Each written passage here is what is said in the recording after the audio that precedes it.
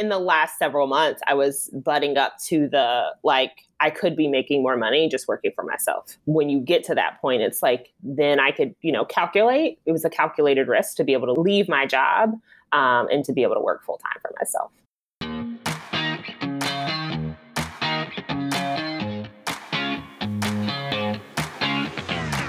We became entrepreneurs because, more than anything, we want freedom.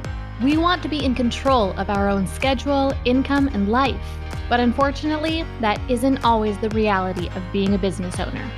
I'm Gillian Perkins, and I'm on a mission to take back entrepreneurship for what it's supposed to be.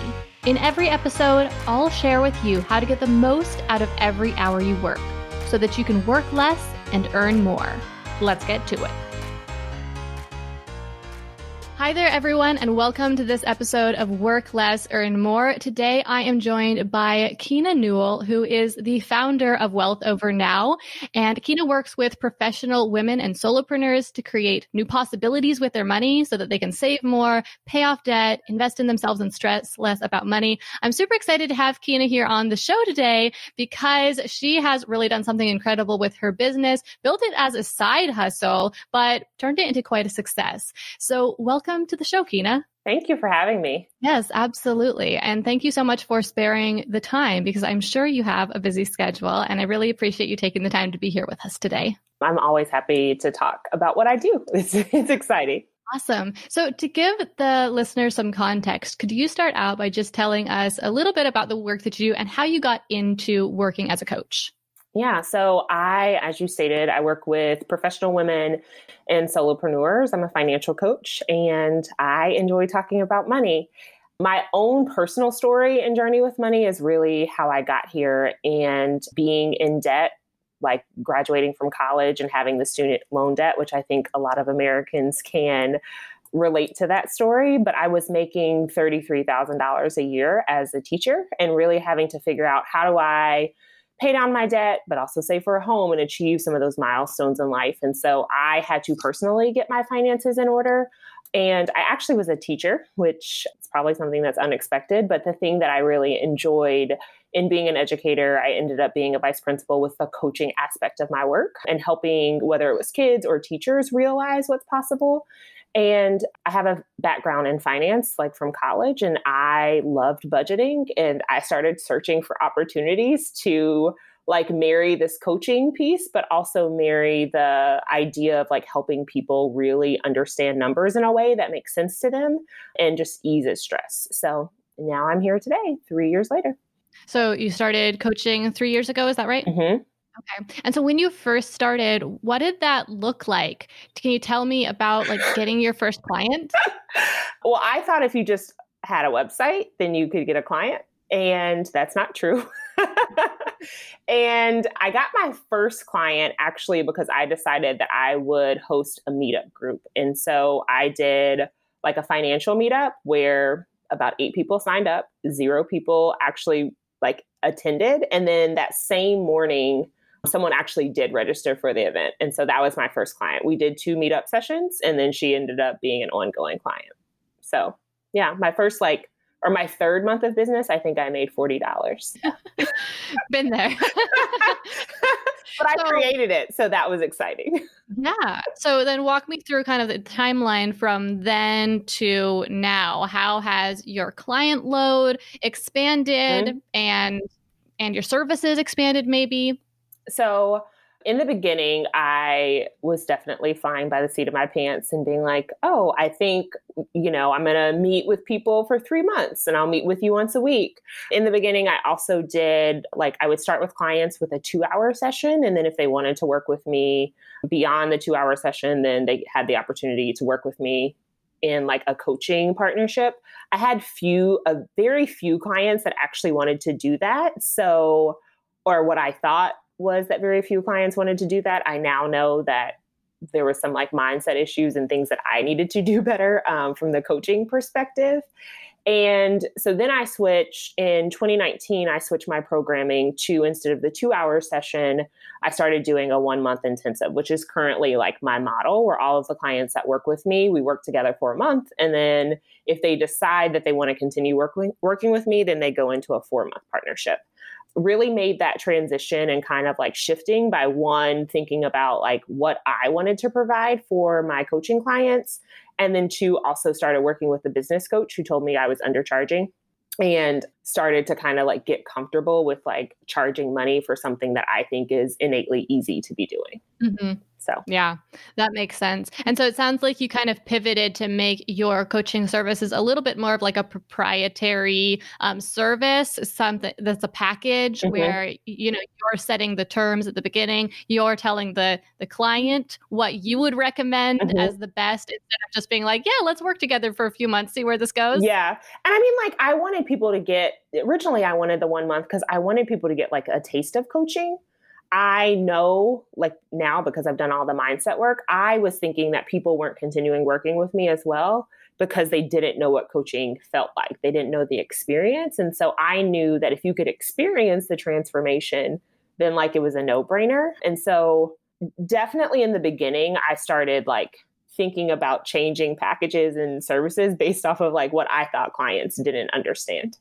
Mm-hmm. So it probably took a pretty significant mindset shift, though, to go from just wanting clients to work with you for as long as possible to recommending to them to start with just 1 month. Yes, for sure. Definitely. So these days you're working with clients 1 month at a time, and immediately something that I think of that could be a little challenging about that would be that you have to have more clients, right? If a lot of them are only working with you for 1 month. Is that the case, or do a lot of them go on and want to continue working with you? I would say like my goal is that if I signed 5 new clients in a month, that at least half of those people continue to work with me. And so I have like, that retainer income within my business, but then also I can help people in that like 1 month container as well. Yeah. Okay. So there are a few different aspects of this that I'm really interested in diving into. One would be how you're balancing your schedule. I know that at least currently and up until this point, you've been working a full-time job along with your coaching practice. I'd also love to talk more about how you're finding your clients, what you found to be the best method of finding and attracting and closing these clients. So let's start. Well, which one would you like to start with? We can start with where I'm finding people because that's the last thing you said. So I actually have like a mix of, I would say it's been client referrals, social media, and then Google. So I feel like people tell you to nail down where people are coming from, but my people equally come from those 3 places because there are people that are shame Googling at night, as when someone I work with calls it. And they're really trying to figure out what they need to be doing with their finances. And so like, I think that's how clients find me on Google. And then also over the years, I've like built my social media presence and figured out how to use Instagram to build a business. So I'm also getting clients there. And then of course, like the client referral where people are saying to their friends, like, no, she really helped me understand my finances better. You need to like book a consult with her. So. Yeah, I think it's great to have multiple different marketing strategies that are working for you. I think when it's important for people to, ask, where are my clients coming from and double down on that is when they're doing a lot of different things and a lot of them aren't working. It's like, well, where are your clients really coming from? But in your case, it's so nice that, you have these 3 different streams of income, streams of clients, right? So I'm especially curious about getting clients from Google because for a more high ticket offer like you sell in your business, it can be kind of hard to go from someone stumbling across your website on Google to actually signing up for, purchasing your product. So what is kind of that little pipeline there look like? Do you have some smaller product they can purchase or some way they can try out your services, or do they just go for it when they see your website? Yeah, no, I think they're just going for it. When I think about, I've like wanted to create content that I feel like people can, one, like my website, one of the things I wanted was that when they landed on my website that they felt comfortable. Like I talked to my designer and I'm like, people are airing out like their laundry drawer basically, or their underwear drawer, and they're like telling me about their finances. So when they like land on my page, I want them to feel very comfortable. It's also the voice that I would say I use in my content. And I want them to know that like this experience can be something that actually brings them joy. And I think that people get that from landing on my website, the content that they read, the things that are there for them to be able to access, as well as I would say people that have found me on Google, they talk about like reading the testimonials that they've seen on Google reviews or Yelp, or they read a couple of my blog posts and things have resonated with them really well. So one of my focuses, I would say like this year, is getting my content to sell for me. So even if someone came to me and it was a cold referral, that they would know like, oh, she is actually somebody that I want to work with. Well, I think that sounds like you have put a lot of thought into that and you've created a system that's working really well for you. And just to give the listeners some context, what is the current like starting rate that someone could work with you for? $1,800. Okay. So a pretty significant sum, really. Mm-hmm. But in my head, I've decided that it's actually not, when it's the gift that keeps on giving, getting your yes, absolutely. Yeah.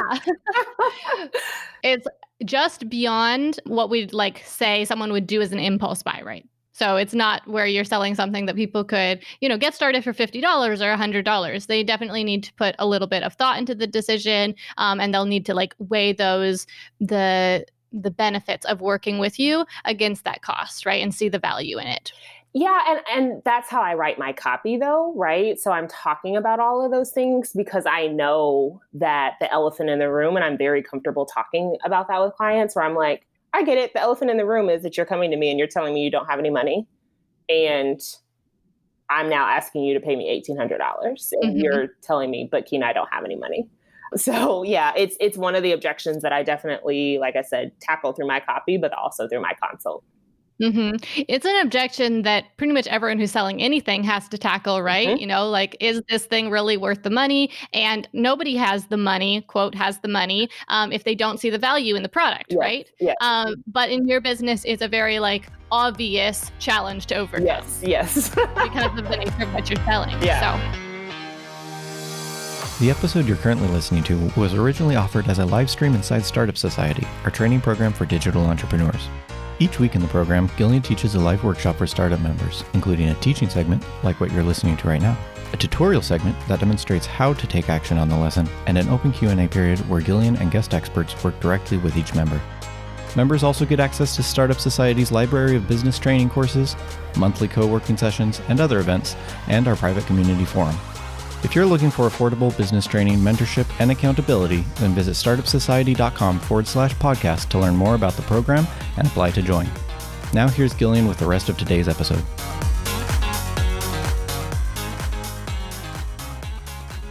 Okay, so let's move on and talk about how you are balancing your schedule, because I want to know all your secrets.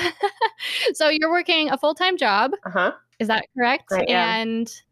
But you shared with me that this is going to be ending soon. Is that right? Yes. So I will quit January 15th. That's amazing. So you've got just about 10 days, or you're counting down the days, right? I'm definitely like, oh, great. But as far as managing my schedule, so when I actually first started my business, I went in like full throttle. I left education and I had made a decision that I didn't actually want to return. And so I kind of like piecemealed some like educational consulting together while I was building my business. And last year, I actually took on a full-time role where I actually coach leaders. So I coach principals and like academic officers. And the one thing that was important for me is that like I had a job that had flexibility, and I was very transparent with them that I'm building a business that I don't plan on giving up. And I joked with Tara that like that my job is actually my side hustle. It pays retirement and healthcare. And then I view like my business as my full-time role. So scheduling, I would say, is like really important. One of the things that I worked on with my business coach is having days that I do certain things. So like I coach on Tuesdays and Thursdays, and I have a block of time, where I'm coaching from like 3 to 8 p.m. on those days. And then on Mondays is like the day that I do consults. I also do those in the afternoon. So it's allowed me to plan around when I know I want to be in my business. The thing that I've had to shift in the last year is that I've actually started to pick up more clients.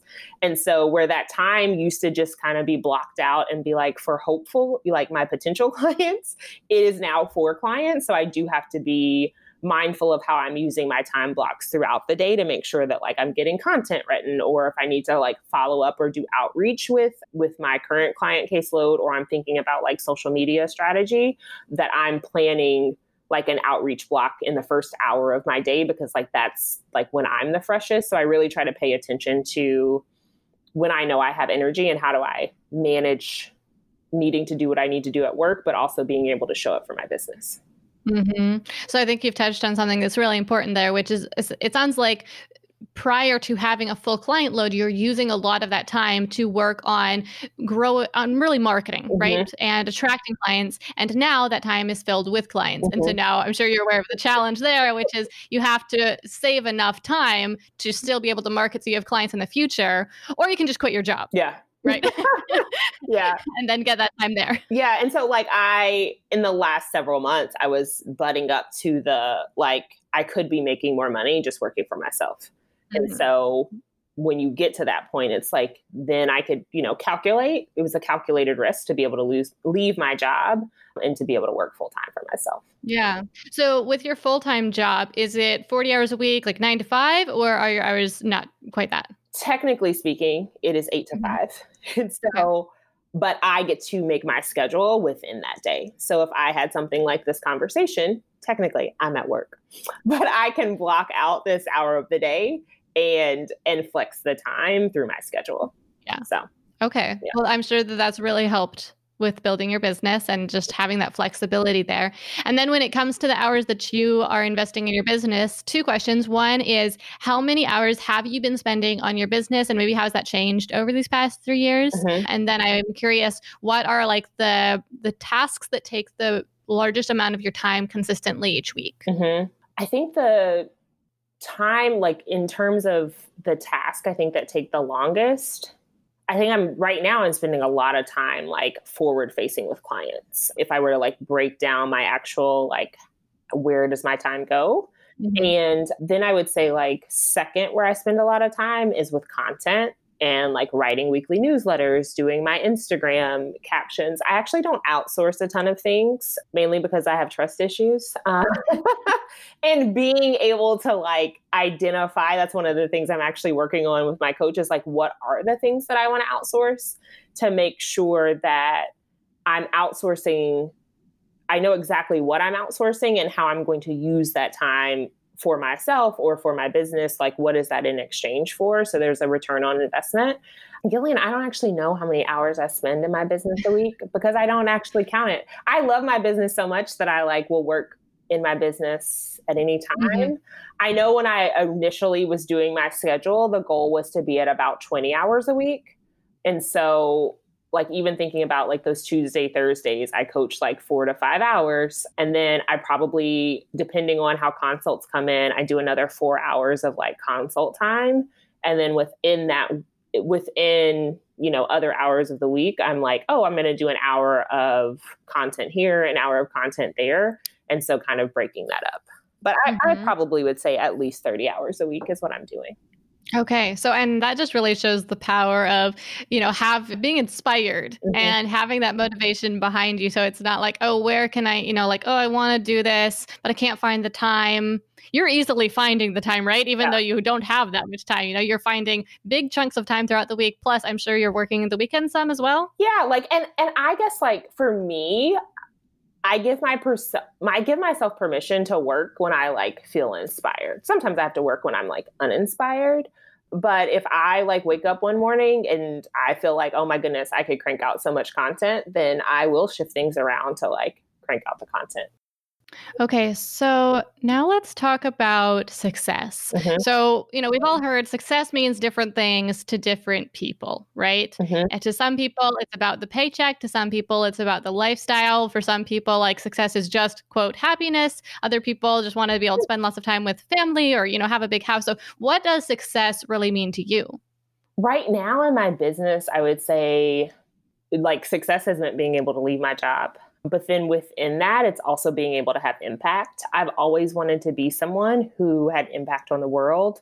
I think that like education allowed me to do that. And now with my clients, it's incredible to hear them talk about how their lives have transformed. And so like that really inspires me as a coach and it makes me really excited. I've had a lot of women that I've been working with recently that are recently like divorced. And so they've been able to kind of like redefine who they are as a woman, because we've been able to tackle and address like how money moves in their life. How does your current business model support that definition of success? I'm always like thinking about my clients and how do I better serve them? Like everything that I'm doing is thinking about like how do I better serve people that are working with me or people that will potentially work with me or people that are reading my content. It's all about service.